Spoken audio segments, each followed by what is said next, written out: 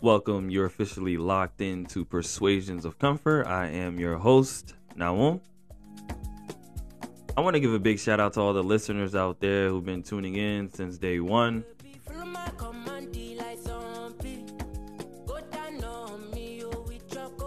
The love and support is 100% greatly appreciated.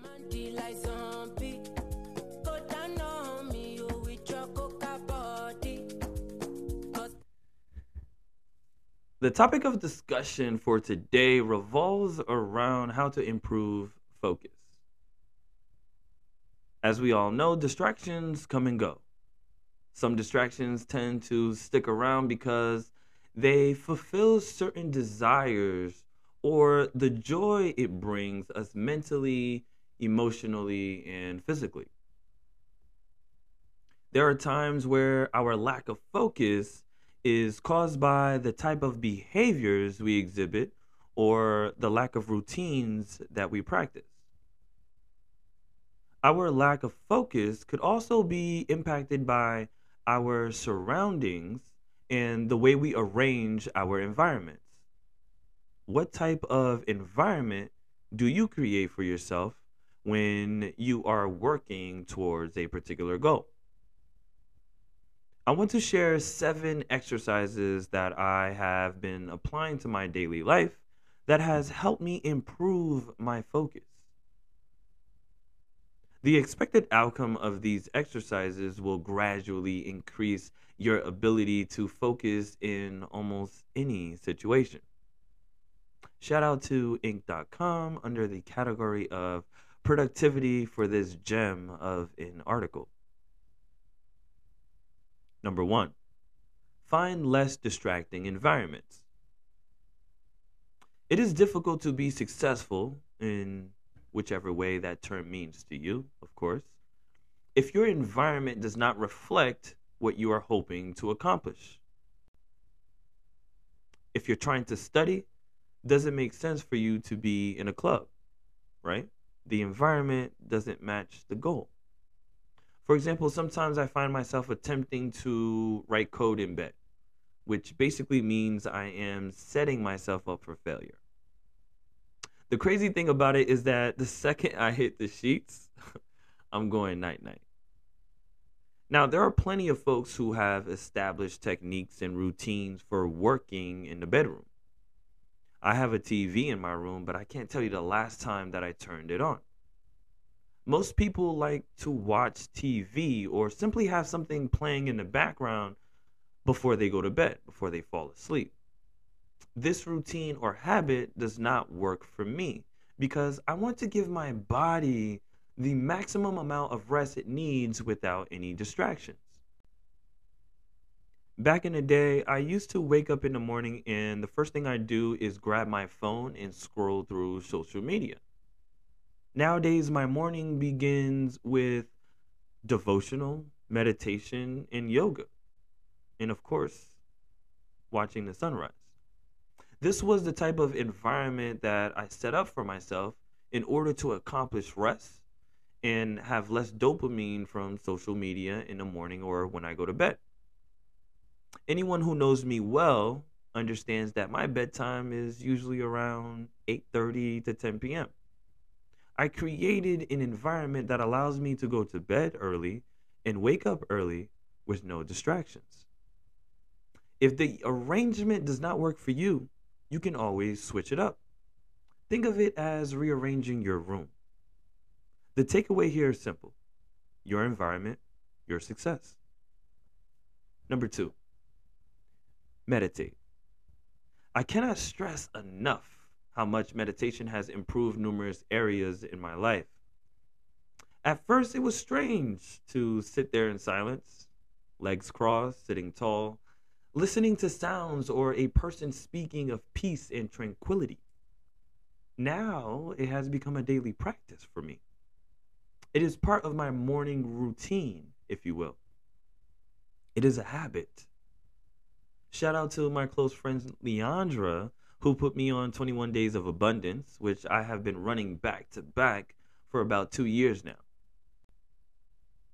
Meditation allowed my mind to return to a natural state of being while listening to words of affirmations, transforming negative thoughts into positive thinking. It has become a routine practice to free my mind of clutter and rogue thoughts.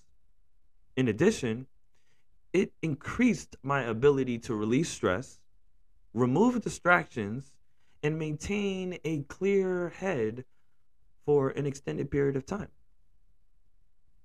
A recent study by Microsoft concluded that the human attention span has dropped to 8 seconds, shrinking nearly 25% in just a few years. Therefore, this is a skill that takes time, patience, and practice. Meditation has the capacity to extend the human attention span. But what do I know? I'm not an expert. Number three, exercise. Scientific studies have demonstrated that there's a correlation between physical exercise and concentration ability. According to helpguide.org, there's a mental health benefit to exercise. No matter what age you are, there's a strong scientific evidence that being physically active can help you lead a healthier and happier life. Exercising regularly is one of the easiest and most effective ways to reduce the symptoms of ADHD and improve concentration, establish a base of motivation, and support memory. Physical activity immediately boosts the brain's dopamine, norepinephrine, and serotonin levels, all which affect focus and attention. Shall I proceed? Yes, indeed. According to an award winning teacher on how fitness impacts learning, specifically, Dr. Rady writes that exercise improves learning on three levels. First, it optimizes your mindset to improve alertness, attention, and motivation. Second, it prepares and encourages nerve cells to bind to one another, which is the cellular basis for logging in new information. And third, it spurs the development of new nerve cells, which stem from cells in the hippocampus. In short, not only does this exercise help the brain get ready to learn, but it actually makes retaining information easier.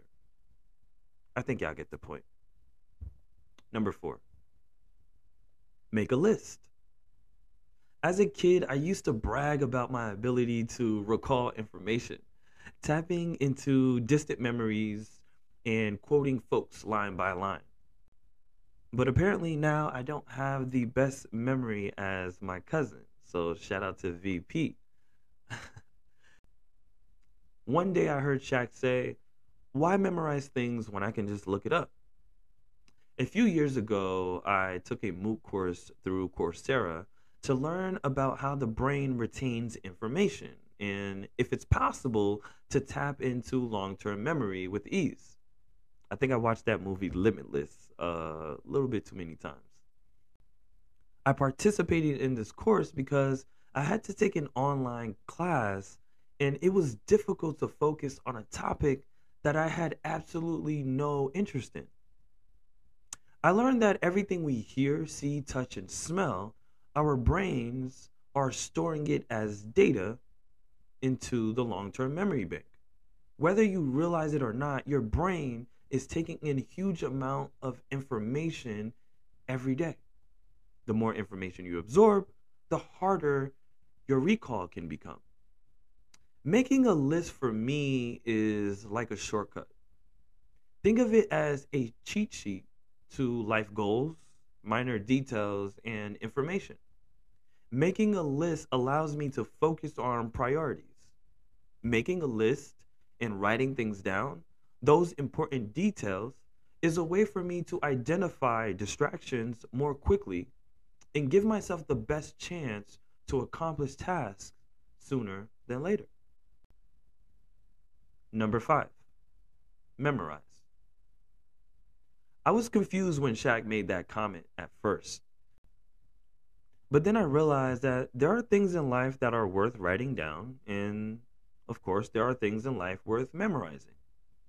The purpose of memorization is so you don't forget things when you actually need it.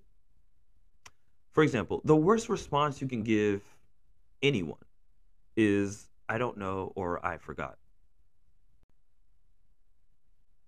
When I realized my memory was not the same as my cousin's, I wanted to improve it ASAP. Shout out to VP. For instance, a scenario where your memory would come in handy is attending a networking event where you need to remember people's names. I'm pretty good with faces and names when I need to be. I learned some valuable techniques on memorization after listening to Jim Quick's episode on how to improve your memory.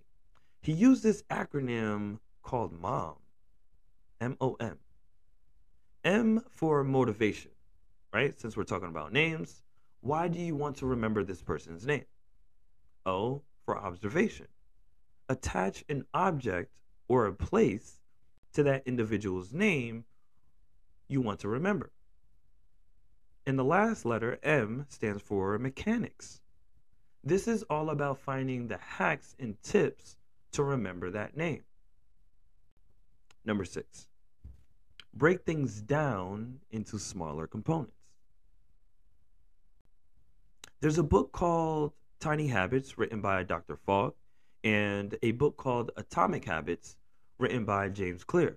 Two books that I have currently on my desk, which will be my next read. Highly recommended books which focus on building good habits and how to design programs that can create new behaviors in your life. The concepts behind the purpose of reading these books are similar to this current point. When I have a task or a goal, oftentimes looking at the bigger picture can become overwhelming and discouraging. However, the ability to take a moment to think and break them down into smaller steps makes things a lot more manageable. Not only does it provide the opportunity to plan and execute better, but it reduces the amount of stress one might experience when all they see is the bigger picture. Life is like a puzzle, right? You have a big picture, and the best way to complete the puzzle is to break it into sections. Similarly, how you would break down a task or a goal. Once you've completed that section of the puzzle, you go back to the bigger picture to ensure that it matches up. In the same way, once that section of the goal you've broken down has been accomplished, you can turn back to your notes or list and see if you've met the requirements or expectations that you set for yourself. Number 7, ready, set, sprint. Those of us who work in tech understand this concept all too well. A sprint is a short time box period where you devise ideas, plans, and execute goals. Sprints make projects more manageable, allowing teams to ship high quality work faster and more frequently. It gives the team flexibility to adapt to change. Sprints are opportunities for you to set standards and expectations for yourself within a specific time frame. It keeps you aligned, moving forward towards a specific destination. This is how you measure success. In summary, the best way to track your progress and get things done is to make a list of your urgencies and priorities. The ability to memorize more patterns and routines, build habits which help increase focus and velocity towards a particular goal. Through exercise, we can ensure that our mind and body are not just active, but also assisting in our ability to concentrate and build muscle memory. Meditation allows us to direct our focus, channeling deeper thoughts and provide ways to block out distractions. When we can identify distractions, we become the best designers to arrange our environment for success. When we see certain tasks that are beyond the scope of our frame of mind, we can simply break them down into smaller parts in order to refrain from becoming overwhelmed and stressed. And finally, we can measure our success, the work ethic, and efficiency by setting up sprints for each task. This is how you know what level you need to operate on in order to get things done. I am your host. Till next time, Nawum.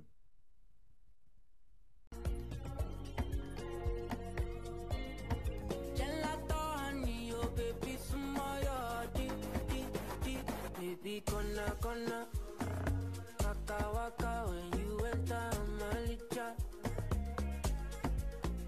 baby, gonna, will you give me sugar, wala, ala,